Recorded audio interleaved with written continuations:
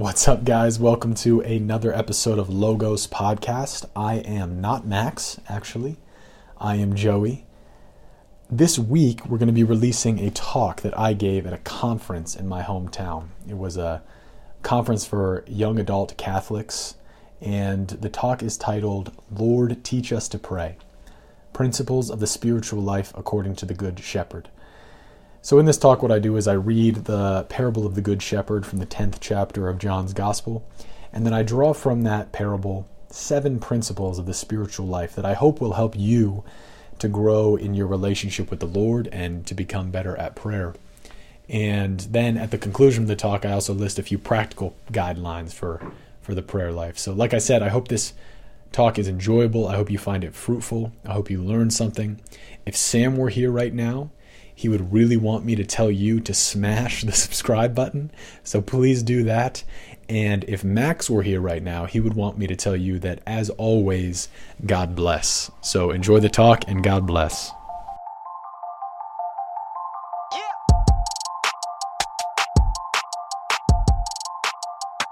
My talk today is called Lord, Teach Us to Pray, Principles of the Spiritual Life According to the Good Shepherd. They asked me to give a talk on the Good Shepherd and prayer. And so I just wanted to do 3 things in this talk. First thing I wanted to do was just read the parable of the Good Shepherd, which is found in John's Gospel, and reflect on that a little bit. And then from this parable, I wanted to draw some principles of the spiritual life that we can use. Welcome. Hello. How are you? Good. Thanks for being here. I'm Joey. Marcus. Yeah, Joey. Good to meet you guys. Marcus, and what's your name? James. Awesome. Welcome. I was just telling everyone that my talk's on the Good Shepherd and prayer. So we're going to be talking about some principles of the spiritual life that we can kind of draw from this parable of the Good Shepherd. And then after that, I want to give some kind of like practical advice just on prayer life, some tips. And then we'll see if we have time for a question and answer at the end of it, which reminds me I should set my watch to let me know how long I've been talking. Yeah, let's go ahead and start by reading the Good Shepherd. My goal for this talk is that by the end of this talk, I would hope that you've kind of just acquired some knowledge and some principles that you can take with you to grow in your life of prayer. Because I think I mentioned in my kind of description of this talk that was on the website is that there's a really beautiful passage in one of the documents in the Second Vatican Council that says, Christians are made for intimate and unceasing union with God the Father through Jesus Christ in the power of the Holy Spirit. Intimate and unceasing union with God. That's what we're made for, and that is the only thing that's going to satisfy us, and one of the big parts of that is our prayer life. So why don't we start by reading this parable of the Good Shepherd found in John's Gospel. A thief comes only to steal and slaughter and destroy. I came so that they might have life and have it more abundantly. I am the Good Shepherd. A good shepherd lays down his life for his sheep. A hired man who is not a shepherd and whose sheep are not his own sees a wolf coming and leaves the sheep and runs away, and the wolf catches and scatters them. This is because he works for pay and has no concern for the sheep. I am the good shepherd, and I know mine and mine know me, just as the Father knows me and I know the Father, and I will lay down my life for the sheep. I have other sheep that do not belong to this fold. These also I must lead, and they will hear my voice, and there will be one flock, one shepherd. This is why the Father loves me, because I lay down my life in order to take it up again. No one takes it from me, but I lay it down on my own. I have power to lay it down and power to take it up again. This command I have received from my Father. My sheep hear my voice. I know them and they follow me. I give them eternal life, and they shall never perish. No one can take them out of my hand. So this is a very famous, passage from the John's Gospel, and I would submit to you that this relationship between the sheep and the shepherd, this image of the shepherd and the sheep, is kind of like a good paradigm to think about the entire Christian life in, right? Shepherd and sheep are everywhere in the Bible throughout the Old Testament and fulfilled in the person of Jesus Christ in the New Testament. So like all the Old Testament patriarchs, Abraham, Isaac, Jacob, and then guys like Moses and David, they were all shepherds. And Jesus is the fulfillment of the Old Testament, right? He is the Word, and he is the true good shepherd who came to lay down his life for his sheep. And this is, obviously, everyone knows Psalm 23, a famous passage from the Scriptures. The Lord is my shepherd, there is nothing I shall want. Fresh and green are the pastures where he gives me repose. So the Christian life, which we're all here to grow in, right? We all want to grow in holiness. We all want to be saints. That's what we're created to do. It's about being a sheep in the shepherd, in the flock of this good shepherd, right? That's what it's about. And so I want to talk about some of the principles that we can draw from that scripture that we just read about our spiritual life, particularly about our life of prayer, because prayer is a big deal. One of the most important aspects of this Christian life is prayer. If you're a Christian and you don't pray, there's something wrong. Now, why do I say that? I say that because Christianity, people get confused about this sometimes. Christianity is not fundamentally like a philosophical worldview, or it's not a political party, right? That's not what Christianity is. Christianity is fundamentally, more than anything else, a relationship with a human being, a relationship with a person, Jesus Christ, right? Jesus Christ, who is the good shepherd. And the most essential part of any relationship is what? Girls probably know this better than guys do. Communication, right? Communication.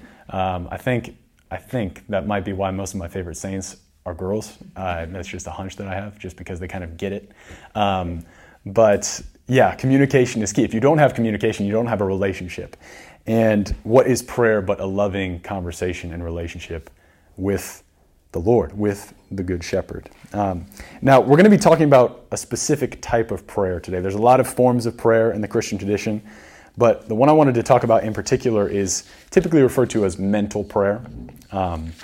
Sometimes you'll also hear it called meditation or contemplation.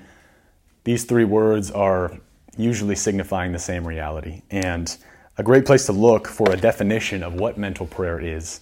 It's not very complicated. It sounds kind of technical and confusing, but St. Teresa of Avila, who I'm going to be referencing a lot today, she's one of the doctors of the church, one of the great saints and great mystics in the spiritual tradition of the church. She says this. She says, mental prayer is nothing else than an intimate friendship, a frequent heart-to-heart conversation with him by whom we know ourselves to be loved. So this is prayer, right? It's not that complicated. It's a friendship. It's a loving conversation, heart-to-heart, with the one who we know loves us. Now, before we get into the principles of the spiritual life, I do want to just dispel what is hopefully already clear to most of you, but just a common misconception that exists out there about Christianity and holiness and the prayer life in general. There's this common misconception that prayer, that intimacy with the Lord, that holiness, radical following of Jesus Christ is only for the select few, right? That it's only for the priests and the nuns and the bishops and the monks, right? Sometimes we get this idea that only those are the people who are supposed to be radically living out the gospel, and that the rest of us are kind of just try to do our best, not kill anyone, and we'll be fine. But this is actually categorically false. I almost put a picture of Dwight Schrute on the screen. False. This is false. The Second Vatican Council, which met in the 1960s, had this huge theme of the universal call to holiness, right? Every single Christian, no matter what their status in life, is called to radical holiness, intimate union with God. This is one of the quotes from Lumen Gentium, which is a document of the Second Vatican Council. It says, "The Lord Jesus, the divine teacher and model of all perfection, preached holiness of life to each and every one of his disciples, of every condition." And then it quotes the scriptures, "Be you therefore perfect, even as your heavenly Father is perfect. Thus it is evident to everyone that all the faithful of Christ of whatever rank or status are called to the fullness of Christian life and to the perfection of charity." All of you, every single one of you sitting in this room, was created for union with God, and nothing other than that is going to satisfy you. Anything less than that is going to bore you for your entire life. The Catechism has this beautiful quote. It says, "The living and true God tirelessly calls each person to that mysterious encounter known as prayer." Not just the monks, not just the nuns, each person, right? I remember when I kind of came to the awareness of the fact that I was being called to radical holiness for the first time. I mentioned when I was 18 is when I met the Lord in a substantive way and fell in love with him. One of the most important things that I started doing was going to the chapel at my parish before school every day. So I was a senior in high school, and I went to public school, But thanks be to God, my home parish is right across the street from my high school. And so I started waking up early and going to the Blessed Sacrament Chapel of my parish every day for 45 minutes, an hour. And I had no idea what I was doing when I went in there. A lot of mornings, I had been up too late the night before watching Netflix. And so I just went in there and fell asleep, which, all things considered, is the best place to sleep, I think. Sometimes I would try to read a spiritual book. I would read the daily readings for Mass. I would try to pray a rosary, but that also usually ended in sleep. And but I was just there. I was there every day, and there was so much peace, and it just began to transform me. And that's where I started to offer God my life, which eventually led me to the seminary. So making the jump to go to the seminary and answering God's call in that vocation was obviously a big decision. But the biggest decision was the decision to start praying, the decision to start spending time with the Lord every day in prayer. So it's so important, and it's the way that we will understand what it is that we've been created for. Okay, so now let's get into some of the principles that we can draw from this parable of the Good Shepherd. The first one we can kind of think about by considering the relationship just between a sheep and a shepherd, right? Just this image that our Lord is constantly using to communicate to his people. Something very basic about this relationship is that the sheep cannot do anything without the shepherd, right? The sheep is dependent upon the shepherd. The sheep can't get food. The sheep can't protect itself without the guidance of the shepherd, right? And also, from what I understand, I'm not a farmer, but this is what I've heard from people who say this, is that sheep are like notoriously stupid animals. Tristan knows. It's true? Oh, yeah? So it's funny that our Lord uses this image to refer to us so often, but it's because we're completely helpless and dependent upon him, right? It's because not only that, but we're also broken and wounded and stained by original sin. And so the first principle that we can kind of gather from this parable of the Good Shepherd is that the fundamental disposition for prayer is humility. The fundamental disposition for prayer is humility. St. Teresa of Avila, that great saint, she says this. She says, the whole edifice of prayer is founded upon humility. That's a profound quote, and she's a spiritual genius. The whole edifice of prayer is founded upon humility. We know that God has created the world out of nothing, and that he sustains it in existence at every moment. Everything we have, our existence, our life, our body, our mind, our soul, our family, our friends, our strengths, our weaknesses, everything we have is a gift from him. Like, we can't even take our next breath without him willing it, which is easy to forget because we go through life and we're busy. But that's the profound reality of our existence. St. Paul has this beautiful quote in the letter to the Corinthians. He says, what do you have that you did not receive? Of course, the answer is nothing, right? You don't have anything that was not a gift from the Lord. And Jesus says it pretty bluntly in the Last Supper. He says to his apostles, yeah, without me, you can do nothing. Without me, you can do absolutely nothing.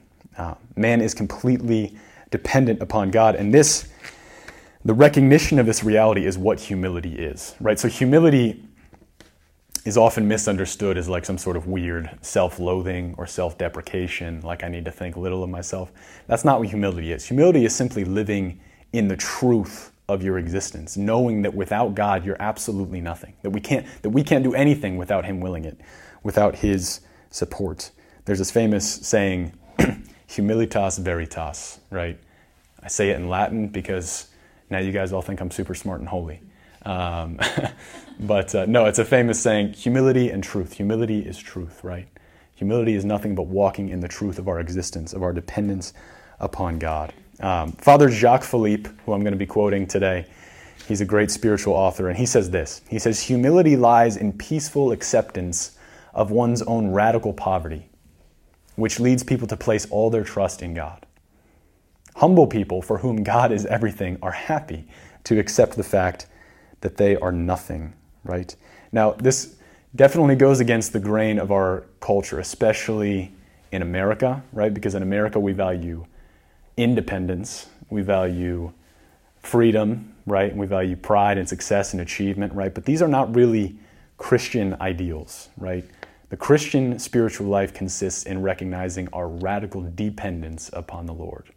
not our independence. If we think we're autonomous and that we're self-sufficient, we're deluding ourselves because we can do nothing without God, right? And actually, contrary to what most people think, it is in recognition of this dependence that we become actually free, right? So in the story of the Israelites wandering in the desert in the Old Testament, God provided them manna to eat every day, right? He sent down bread from heaven and they gathered it up every day for 40 years as they wandered in the wilderness. But it's really interesting that God instructed them only to gather up each morning what they needed for that day. He said, don't hoard up a bunch of stuff that you'll need for tomorrow because I will continue to provide for you every day. What he wanted them to do was live and understand the truth of their utter dependence upon him, right? That they needed him. And by trusting and not gathering up more than they needed, they were set free. They didn't have to worry. They knew that the Father who gives good gifts to his children was going to provide for them, right? So Jacques Philippe, with regard to prayer, Father Jacques Philippe, he says this. He says, doing mental prayer necessarily means experiencing our poverty, being stripped of everything and feeling naked. Sounds pleasant.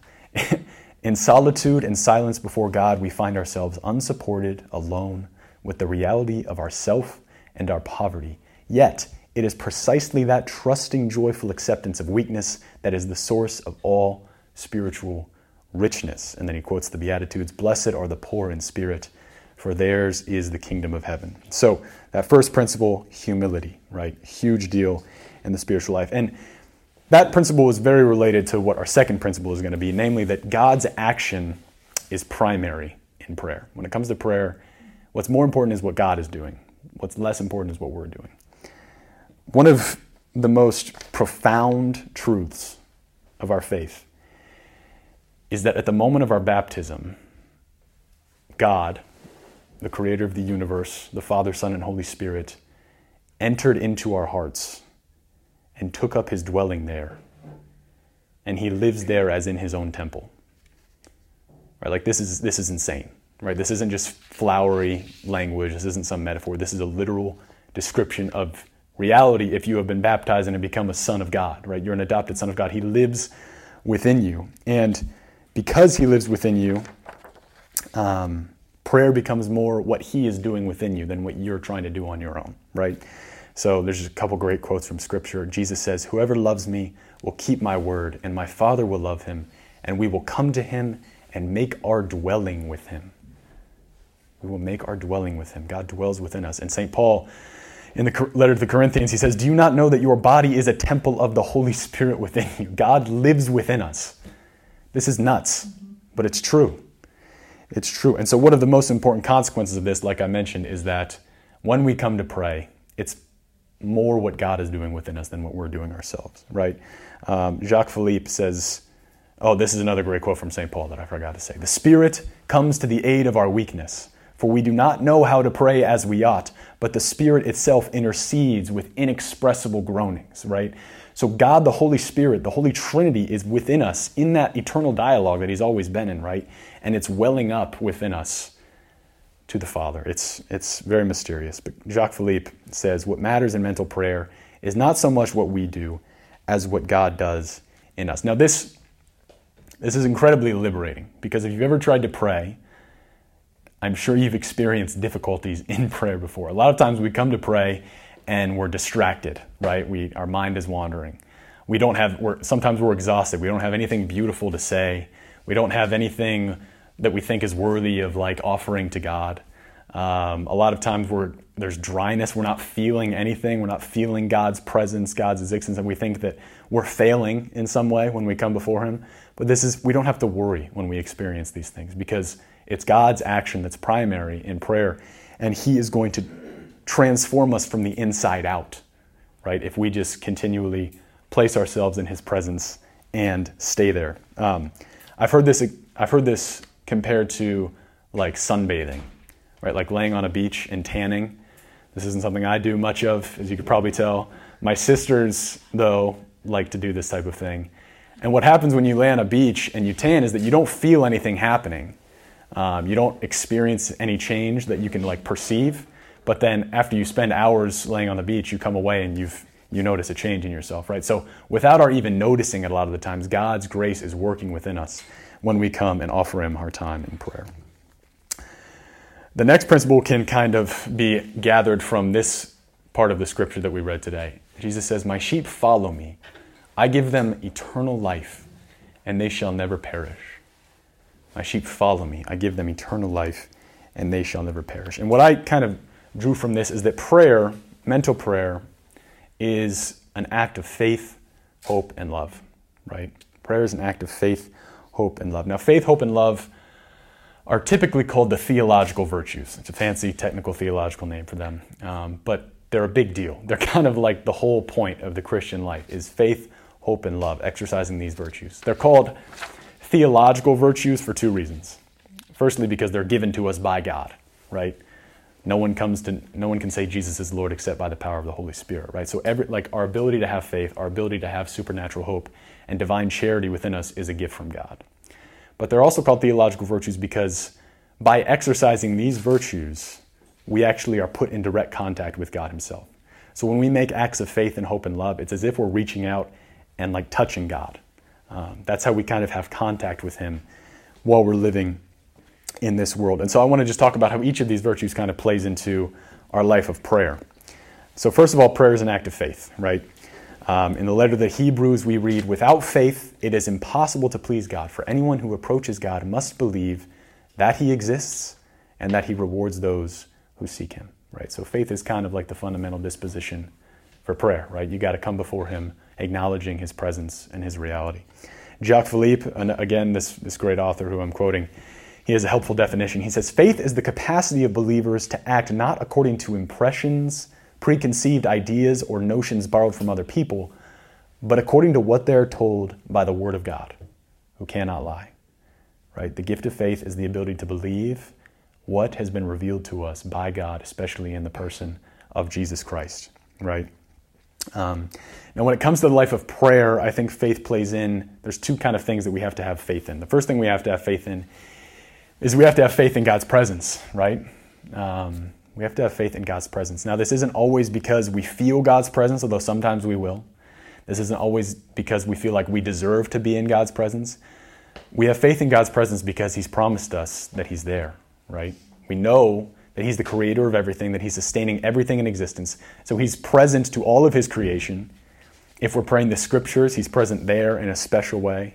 If we're praying in front of the Blessed Sacrament, he's there in the most special way, right? But we know that he's there because he promised us he is. He says in the gospel, "Go into your room, shut the door, and pray to your Father who is there in secret."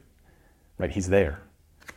And when we come before him in prayer, a good thing to do is to place ourselves in his presence. And even if we don't feel anything, we can make an act of faith and say, "Father, I know that you are here, that you are with me, that you're present with me," right? And then the second kind of thing that we need to have faith in when we pray is faith in the fruitfulness of prayer. We need to have faith that God will reward us for the prayer that we are, practicing, right? Jesus says to us, "Ask and you shall receive, seek and you shall find, knock and the door will be opened to you." And this is really important because sometimes, I'm sure you've experienced this, we don't immediately perceive results or rewards from our prayer. Sometimes we don't get what we ask for immediately, right? But when this happens, we have to approach it with an attitude of faith, knowing that if we persevere in prayer, eventually God will transform us. Eventually he will transform us. There's a great quote from the letter of James. He says, "Be patient, therefore, brethren, until the coming of the Lord. Behold, the farmer waits for the precious fruits of the earth, being patient over it until it receives the early and the late rain. You also must be patient. Establish your hearts, for the coming of the Lord is at hand." Right, so that's the theological virtue of faith. The next one is hope, right? Hope is similar to faith, but hope is more of like a loving trust and confidence that God will fulfill his promises. You can see hope played out in particular in the lives of some of the saints. So one of my favorite saints is St. Mother Teresa. There's a great story about St. Mother Teresa. In 1982, she was in Lebanon. And in August of that year, Israel actually started bombing Beirut, and there was a siege and there were bombs and people were dying. Well, Mother Teresa got wind that across the border in Beirut, there was a hospital an orphanage, with 100 mentally handicapped orphans who had been left and abandoned by all the workers. They were just there, trapped, didn't have anywhere to go as the country's getting bombed. Mother Teresa discovers this, and she's with government officials and priests, and she's saying, well, obviously we're going over there to get these guys, right? And they were like, Mother Teresa, I appreciate your intention, but this is not possible. We would die. She's no, we need to be willing to die. That doesn't matter. We need to go get those kids. And the official she was with was resolute, and he said, no, Mother, unless there were a ceasefire, it's just impossible for us to even get over there. And she said, oh, but tomorrow is the eve of Our Lady's feast day. So tomorrow is August 14th, and the 15th is the Feast of the Assumption. And I've prayed to Our Lady, and she said that tomorrow there's going to be a ceasefire. And the man looks at her, and she's this tall and around all these men. And he looks at her and he says, okay, Mother, if there's a ceasefire, I will personally drive you into Beirut tomorrow to get these kids. Well, sure enough, Mother goes and spends the whole night in prayer, comes back, there's a ceasefire the next day. And the man drives her in, and they rescue all those kids and bring them back to safety. So the Catechism says, oh, there, yeah. I should have had that up while I was telling that story. That's a divine smile. The Catechism says this: Jesus prays to the Father and gives thanks before receiving his gifts.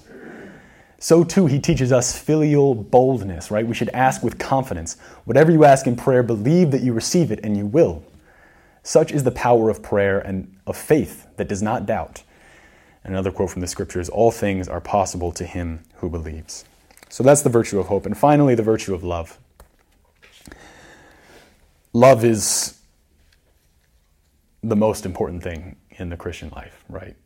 St. Paul, in the letter to the Corinthians, he says this: if I have faith so as to move mountains, but do not have love, I am nothing.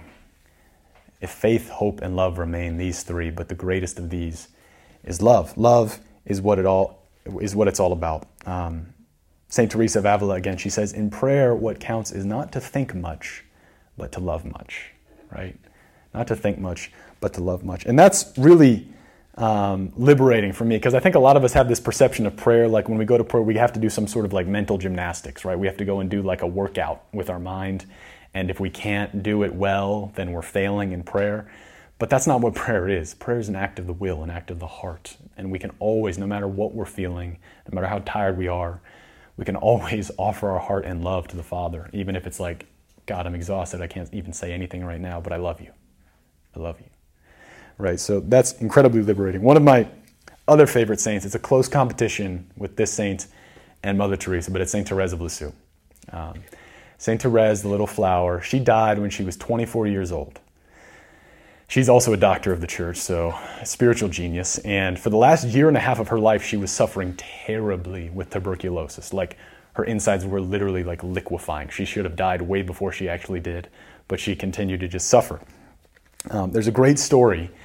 She's laying in bed in the infirmary, and her sister, her blood sister, who's also a sister in the same convent as her, comes in, and she asks Therese, what are you thinking about, Therese? And Therese says, I'm not thinking about anything. I can't think. I don't have energy to think, so I pray. She's this sweet little girl, so I pray. And her sister says, but Therese, what are you saying to Jesus? And she says, I don't say anything. I just love him. I don't say anything. I just love him, right? That's prayer, right? That's what prayer is. It's a simple act it can be as simple as an act of love of the heart that we offer to the Father. We know that to love is to will the good of another, and so it doesn't matter what we're feeling or thinking.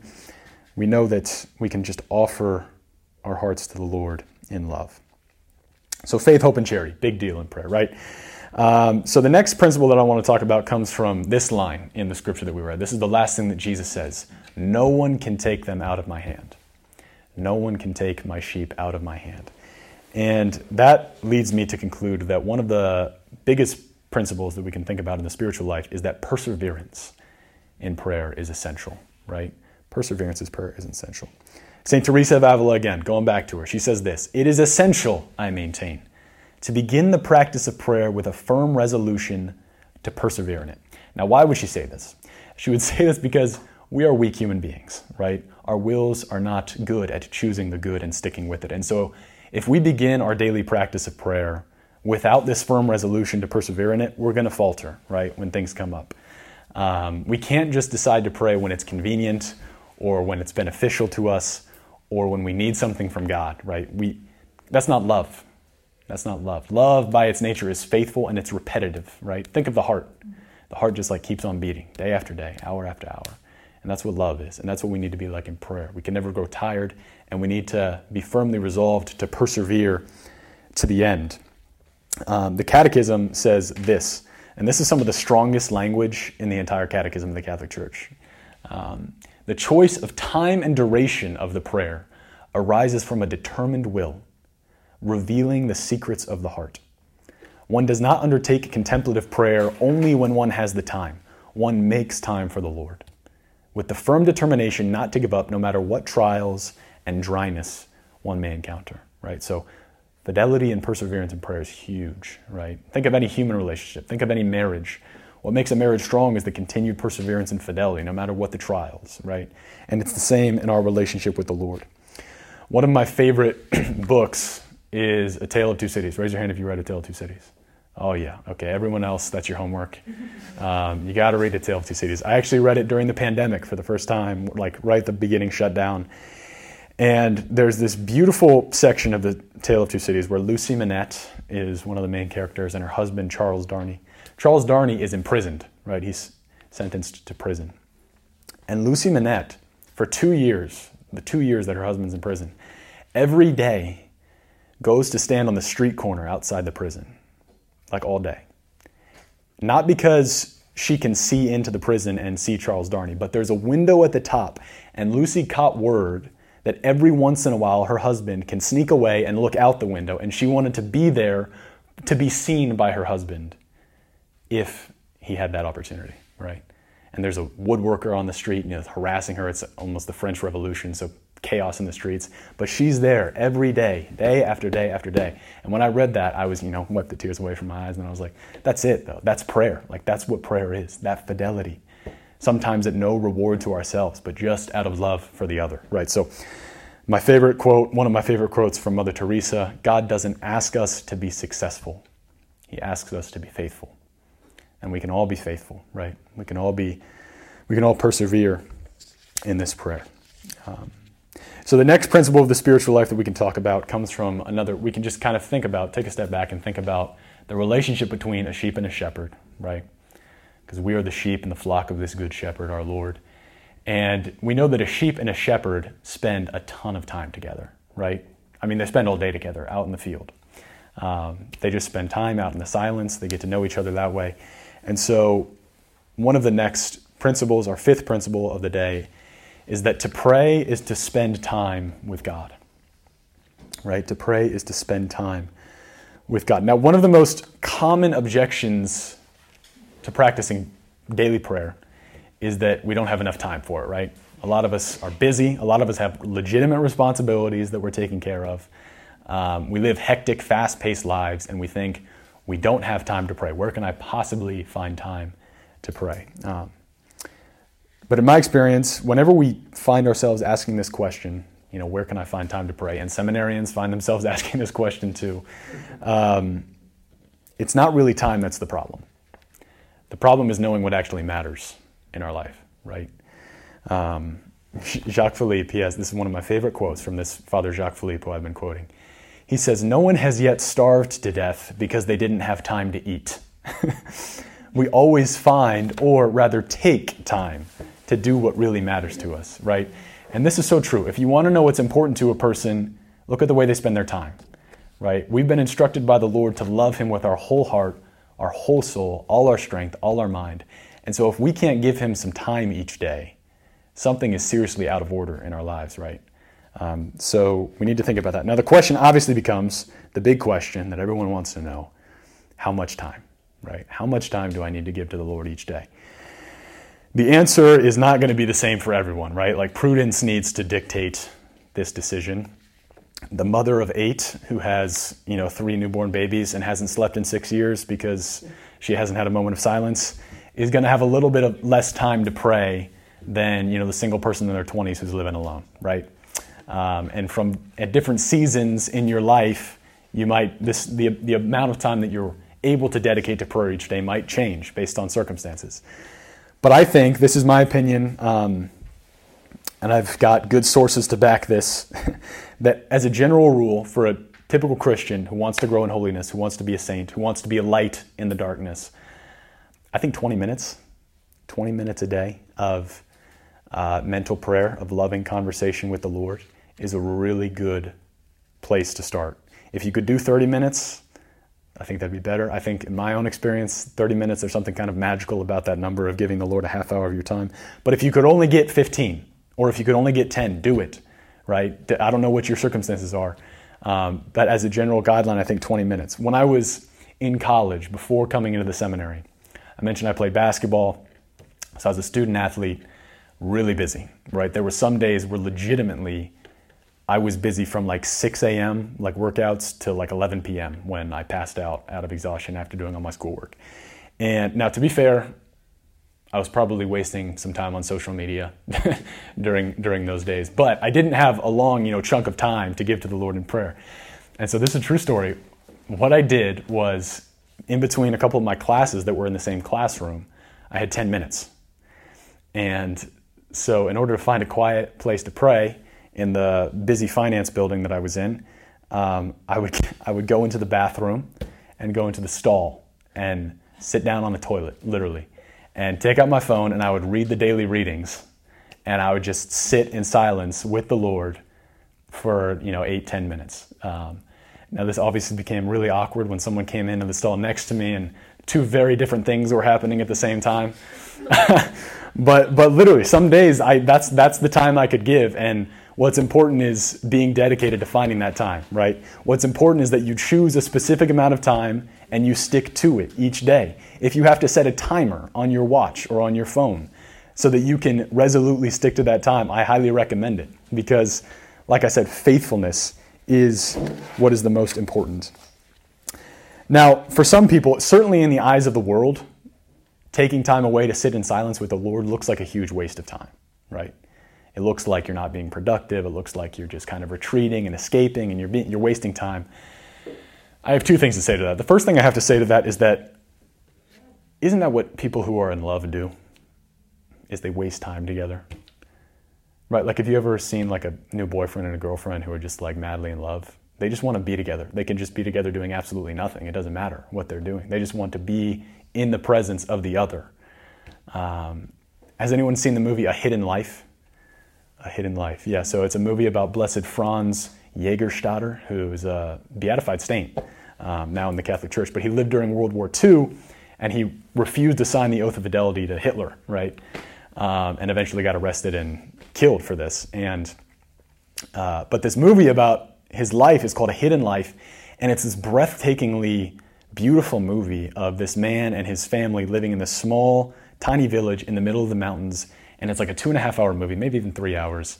And there's so many beautiful scenes of the scenery, but there's a lot of scenes that are just like this, right? This is Franz and his wife just laying out in the fields, doing absolutely nothing together, right? A scene like this would last in the movie for like 2 minutes, or that's what it felt like. I mean, it would really just be like them together. And I saw that too, and I was like, that's it. I was like, that's prayer. That's prayer right there. Because people who are in love, this is the best way to spend your time, right? So if we love our Lord, and the more we come to love our Lord, it's okay to waste time with Him. That's what we want to do. Okay, but the second thing I'd say to that objection is that time spent with God is really never time wasted, right? Time spent with God is always time transformed, right? It might seem like a sacrifice to take time away from what we're doing, but listen to what our Lord says. There is no one who has left house or brothers or sisters or mothers or father or children or land for my sake and that of the gospel who will not receive 100-fold now in this time. Right? He also says to his apostles, he says, seek first the kingdom of heaven and all these things will be given you besides. Right? When we come to our Lord in prayer, when we're generous with our time, He transforms us. Not only does He transform that time, but I promise you, this is the most paradoxical thing that you'll ever hear in your life. But if you are daily at prayer, you will experience it. The more time you give to God, the more time somehow you get back. Like, you're able to do more with the time you have. You're able to be more present to the people who are in your life because you're around the one who's present all the time and learning how to love from Him and being empowered by His love.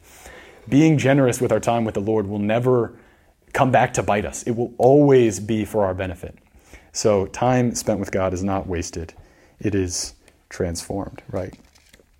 Okay, for our next principle, I want to look at this line. Very simple line from the letter from the Gospel of John. My sheep hear my voice. My sheep hear my voice, right? So this is a big part of the Christian life. We need to hear the voice of our shepherd, and we need to know it well, right? The sheep would recognize the voice of his shepherd and follow it. And as Christians, the place that we primarily hear the voice of God is in Scripture, right? In the Word of God that's been given to us. So our next principle that I want to talk about is Lectio Divina. God gives himself to us in his Word, right? This is a huge, huge deal. So we can start now to talk a little bit about actually how to spend some of the time that you give to God in prayer, right? Like what actually we might want to do. We hear in the book of the Hebrews, indeed, the Word of God is living and effective, sharper than any two-edged sword, penetrating even in between soul and spirit, joints and marrow, and able to discern reflections and thoughts of the heart. St. Jerome, who lived in the 4th century, he's one of the best famous scripture scholars in the whole history of the church. He said this. He says, ignorance of Scripture is ignorance of Christ, right? So if we want to know Jesus Christ, if we want to know his voice and be able to hear it, we have to familiarize ourselves with his Word. And a great way to do that is through Lectio Divina. So Lectio Divina just means like divine reading. And it's a tradition that kind of arose in the Benedictine monasteries in the Middle Ages. And it's for me, this is my go-to. This is how I spend my time of mental prayer, with the Word of God, especially the Gospels. And so there's kind of 5 steps to it. The first is Lectio, or reading. So you read the passage slowly, prayerfully. I like to choose passages from the Gospels. And you might read it once or twice or 3 times. You might read it upside down. You might read it sideways, just to really soak it in, right? And really see what jumps out at you.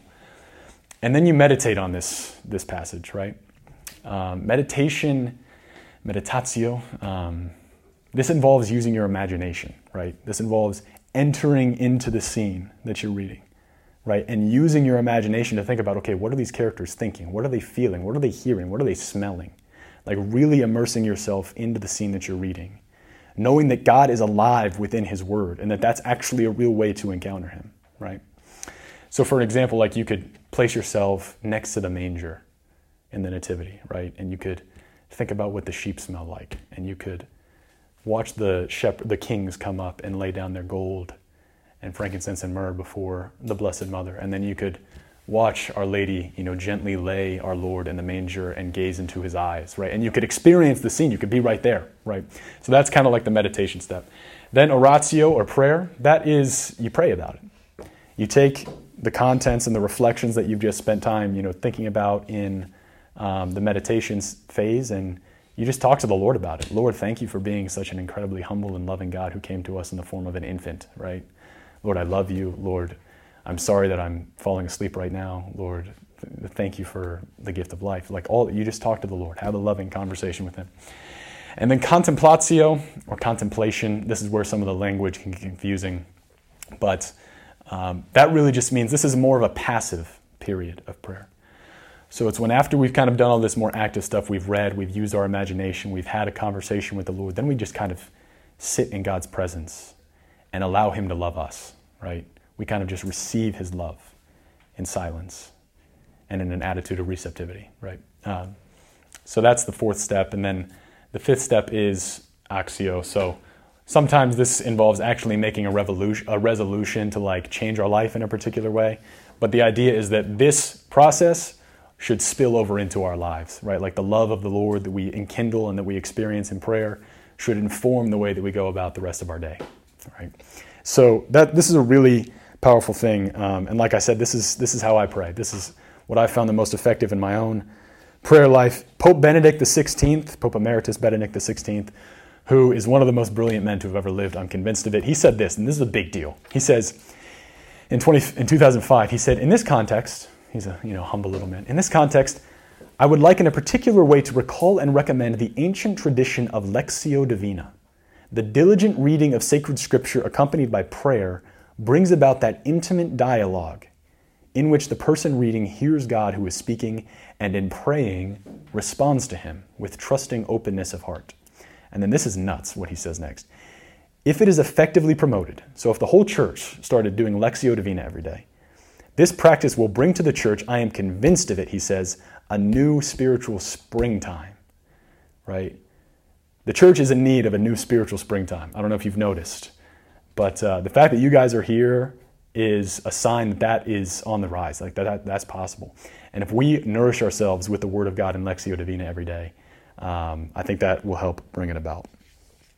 This is a great image of Mary at the Annunciation, right, when the angel Gabriel comes to her. And what you'll notice about Mary in this image, and a lot of traditional images of Mary at the Annunciation, is what does she have on her lap? But the Scriptures, right? So Mary, always in the Gospels, we hear she pondered these things in her heart, right? She was constantly meditating on the life of her Son. And we know that before the angel came to her, she would have known the Scriptures well. She would have been constantly meditating on the word of the Lord day and night. And when the angel came, this is why it wasn't anything, difficult for her to say yes and to receive the Word, like the Word of God, Jesus Christ, because she had been receiving the Word for her entire life. Right? She was constantly meditating on it. So she's our model. She's our perfect example. She's our mother. So we should, like her, always meditate on the Word of God. For our final principle, I want to read this part of the scripture that we read today. I am the good shepherd, and I know mine, and mine know me, just as the Father knows me, and I know the Father. And I will lay down my life for my sheep. I will lay down my life for my sheep. We have a God who has loved us so much that he has laid down his life for us. We have a shepherd who has laid down his life for us. But our shepherd did this in a way that only he, in his unspeakable love, could possibly do. And he did it by becoming one of us. He did it by becoming a sheep. He did it by becoming a lamb, right? The Lamb of God who was slain to take away the sins of the world. Right? The innocent, spotless victim who was sacrificed for our sins. And this image of the shepherd becoming the sheep, the shepherd becoming one of us, is very related to one of the most central tenets of our Catholic faith, which is that God became a man, right? The incarnation. Jesus Christ is true God and true man. And so the last principle of the day is that God gives himself to us through the humanity of Jesus Christ. Through the humanity of Jesus Christ. Now, what do I mean by that? I mean that as human beings, we have something that might not seem significant, but is actually really, really important, is that we have bodies, right? We are creatures with bodies and souls. We're not just angels or pure spirits who don't have any bodies. We have bodies, and this is good, and this is important. But what that means is that we as human beings can only interact with reality. We can only encounter things in and through our bodies, right? We have 5 senses: touch, taste, smell, hearing. What am I missing? Sight. Big one. Right? And only through these 5 senses can we come to interact with reality. If we can't touch something or sense something, we can't know it. If we don't hear, if we don't see, if we don't smell, if we don't... You get the idea. Now, historically, though, this has posed a bit of a problem for humanity's relationship with God. Because God is completely immaterial. He's a pure spirit. He doesn't have a body. God in himself is completely inaccessible to our senses. So how in the world can we interact with God? How in the world can we encounter this God if the only way that we can encounter anything is in and through our senses, in and through our bodies?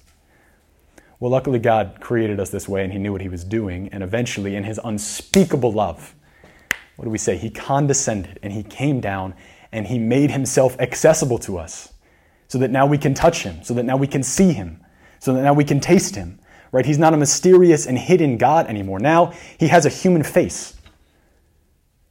Jesus Christ is truly God and truly man. And it is through our interactions with his humanity that we are brought into contact with God the Father. In John 1:18, the evangelist says this. He says, "No one has ever seen God. The only Son, God, who is close to the Father's heart, has made him known." St. Paul says in the letter to the Colossians, he says, in him, Jesus, the whole fullness of deity dwells bodily. Jesus Christ is God, and we have access to him through his humanity. At the Last Supper, what did Jesus say to his disciples? He says, whoever has seen me has seen the Father, right? Whoever has seen me and seen the Father. And so Jacques Philippe, going back to my man Jacques Philippe, he says, the humanity of Jesus is for us an immense space for communion with God. Now that sounds a little bit abstract. So what does it mean, like practically speaking? Well, he continues to elaborate, and he says it really well, I think. He says, we can contemplate Jesus' deeds and gestures. We can meditate on his actions and his words, on the events of his life on earth, and keep them in memory. We can look at his face in an icon. We can adore him in his body in the Eucharist. We can pronounce his name lovingly and keep it in our heart, and so on, right? So all of these are ways that we are brought into contact with the humanity of Jesus Christ, and through that humanity, brought into union with the Father, right? Brought into union with God. So this is why Lectio Divina is so awesome and so important, especially with the Gospels, right? Because we encounter the life, death, and resurrection of Jesus Christ in the Gospels. And this is also why praying the Rosary, I couldn't get through this whole talk without mentioning the Rosary, is so awesome. Because what do we do in the Rosary? But we meditate on the mysteries of the life of Jesus Christ, right? We keep his humanity and the mysteries of his life and death before our eyes, right? So this is hugely important. Jesus says to us, as we heard already this morning, I am the way, the truth, and the life. No one comes to the Father except through me. And we know that the most important way that we encounter Jesus Christ's humanity is in the Eucharist, right, at Mass. So I put together this diagram, which is very fancy. You can applaud me for my technical skills. You have no idea how long this took me. But so we have our mental prayer, our practice of mental prayer, and that nourishes and prepares us for the most powerful form of prayer, the most powerful encounter with Jesus Christ, which is the celebration of the Mass and our reception of him in the Eucharist. And then that celebration in turn comes back and nourishes our prayer so that we're more deeply united to him, right? That's why we call the Eucharist the source and summit of our salvation. It's the source of our Christian life and the summit towards which we're always tending. So we have like 5 minutes left. So we can do one of two things. I can talk about some very practical things for prayer, or we can do Q&A. I'll leave it up to you guys. And the first person to say something I'm going to listen to, because we only have 5 minutes. You talk. Okay, cool. All right, so a few practical suggestions for prayer. The first one is choosing a time and place, right? So choosing a time and place, typically place matters, right? So because we are human beings with bodies, the actual space that we reside in is going to influence the way that we're able to enter into prayer, right? So obviously the best place ever to pray is in front of Jesus Christ in the Eucharist, because he's truly present there. And it's easiest to place ourselves in his presence when he's actually right there, right? So, but you can also kind of like set up, if you can't get to a chapel, you could in your house, if you have, designate a spot in your house or a corner in your room, light candles, have an icon there or a crucifix, and designate an area that you can go and place yourself and enter into so that you're more easily able to put yourself in union with God, right? And when it comes to choosing a time, traditionally the church has always advocated for praying in the morning and the evening, right, at the beginning and the close of our day. Choosing a time for mental prayer, I personally have found most success in the morning. Not everyone's a morning person, but you have more of a guarantee in the morning that something else is not going to come up and threaten your time and make you divert your attention. So choosing a time and a place of prayer is very important. Secondly, we have posture, right? So like I said, we have bodies. This matters actually, how we're sitting or standing or kneeling. Posture, you don't have to overthink it. You should be comfortable enough that you're not in pain and only thinking about how much your knees hurt, if that's the case. But you should not be so comfortable that you're just going to fall asleep, right? So that's kind of the rule that you want to keep in mind. So you can be sitting, you can be kneeling, you can be walking. You can do mental prayer while you're walking around. The important thing is to find a posture that allows you to be attentive and receptive and does not go into, don't bring a pillow to the chapel, is what my spiritual director always used to say. It's okay if you fall asleep, just don't bring a pillow. The third one is write down a spiritual plan of life. So this is incredibly important. If we want to persevere in the practice of prayer and stay dedicated to it, It's incredibly useful to actually write down, okay, I'm going to pray at this time every day. I'm going to set this amount of time aside. I'm going to do it, right after my lunch break, if that's when you can do it. Or I'm going to do it right in the morning when I wake up. It's going to be the first thing I do.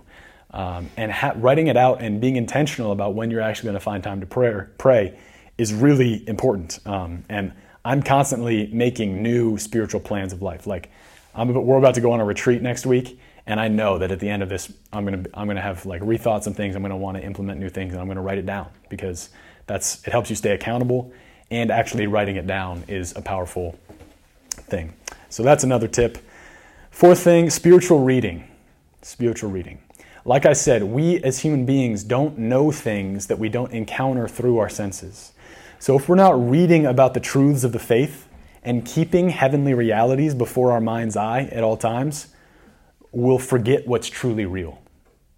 And so one of the great ways of nourishing our life of mental prayer is by reading spiritual authors. I'll have a list of books at the end that you can take a picture of or write down or something. Reading spiritual authors, reading scripture, keeping these realities before our eyes so that we don't lose touch with them, right? So spiritual reading is a huge aid. The next one, the practice of the presence of God. The practice of the presence of God. So we've said God is present everywhere. God is present throughout your entire day. A lot of the spiritual life is just becoming more and more aware of this presence to the point where, like, you look at the saints and they were habitually in the presence of God. Like they were almost always praying, right? They needed prayer as much as they needed oxygen for breathing, right? And we want to be able to see God in our life. And we want to be able to live in intimate and unceasing union with Him, right? And so the practice of the presence of God is just at different points throughout the day, as often as you can. It doesn't have to become a rigid or like technical or mechanical thing, but as often as you can, just like say, like, Jesus, I love you. Like, Lord, I love you. Please help me with this. Just turn your heart and your mind to Him as often as you can with these small prayers. And what that will do is it will kind of help you stay in His presence throughout the day, so that when you come to your time of mental prayer or when you come to Mass, you're already there. You're able to enter into prayer more fully. So the practice of the presence of God. The next one, get a good night's sleep. I took a class on Christian prayer my senior year of college at the seminary, and we spent the whole first 2 classes of that course talking about sleep. Because God's action is primary in prayer, a lot of our work is just like disposing ourselves to receive His love. And if we go into the chapel exhausted because we were up watching Prison Break the night before, which was my story senior year of high school, we're not going to be well disposed to receive God's graces. And sleep is also really similar to prayer on a natural level. What do we do when we sleep? On a biological level, we go and we lay down and we do nothing, and we wake up and we're restored somehow. That's amazing. Prayer is very similar. We go and we seemingly do nothing, but God transforms us in that process. So getting a good night's sleep is actually a pretty big part of the spiritual life. 7, pray the rosary, please. Yeah. I've already mentioned the importance of the rosary. If that is what you do for your time of mental prayer every day, is pray the rosary and meditate on Jesus' mysteries, that is incredible, right? If that's what you choose to do, if that helps you to pray. 8, keep a journal. Each night you can write about what God is doing in your soul. Write down and record it. So then what you can do is when you get to times of trial or dryness, you can go and look back and remember, oh yeah, God, you've been walking with me my entire life, and I've been recording it. So all these practices, again, very fancy technology, all these practices kind of nourish our mental prayer, right? And then that in turn flows back into our celebration of the Eucharist. So I believe, I gotta put a plug in. I have a podcast, me and a couple of my buddies at seminary, which is why Jake is laughing. Shameless plug. If anything I said today was helpful, or even if you'd prefer to hear other seminarians instead of me, Logos Podcast, we talk about the faith, we talk about culture, philosophy, theology, and what? Gorillas. So please, if you're interested, check that out. And then here's the list of books and suggested readings that you can take a picture of. There's tons of spiritual books out there, but here's some of the ones that I drew on for this talk, and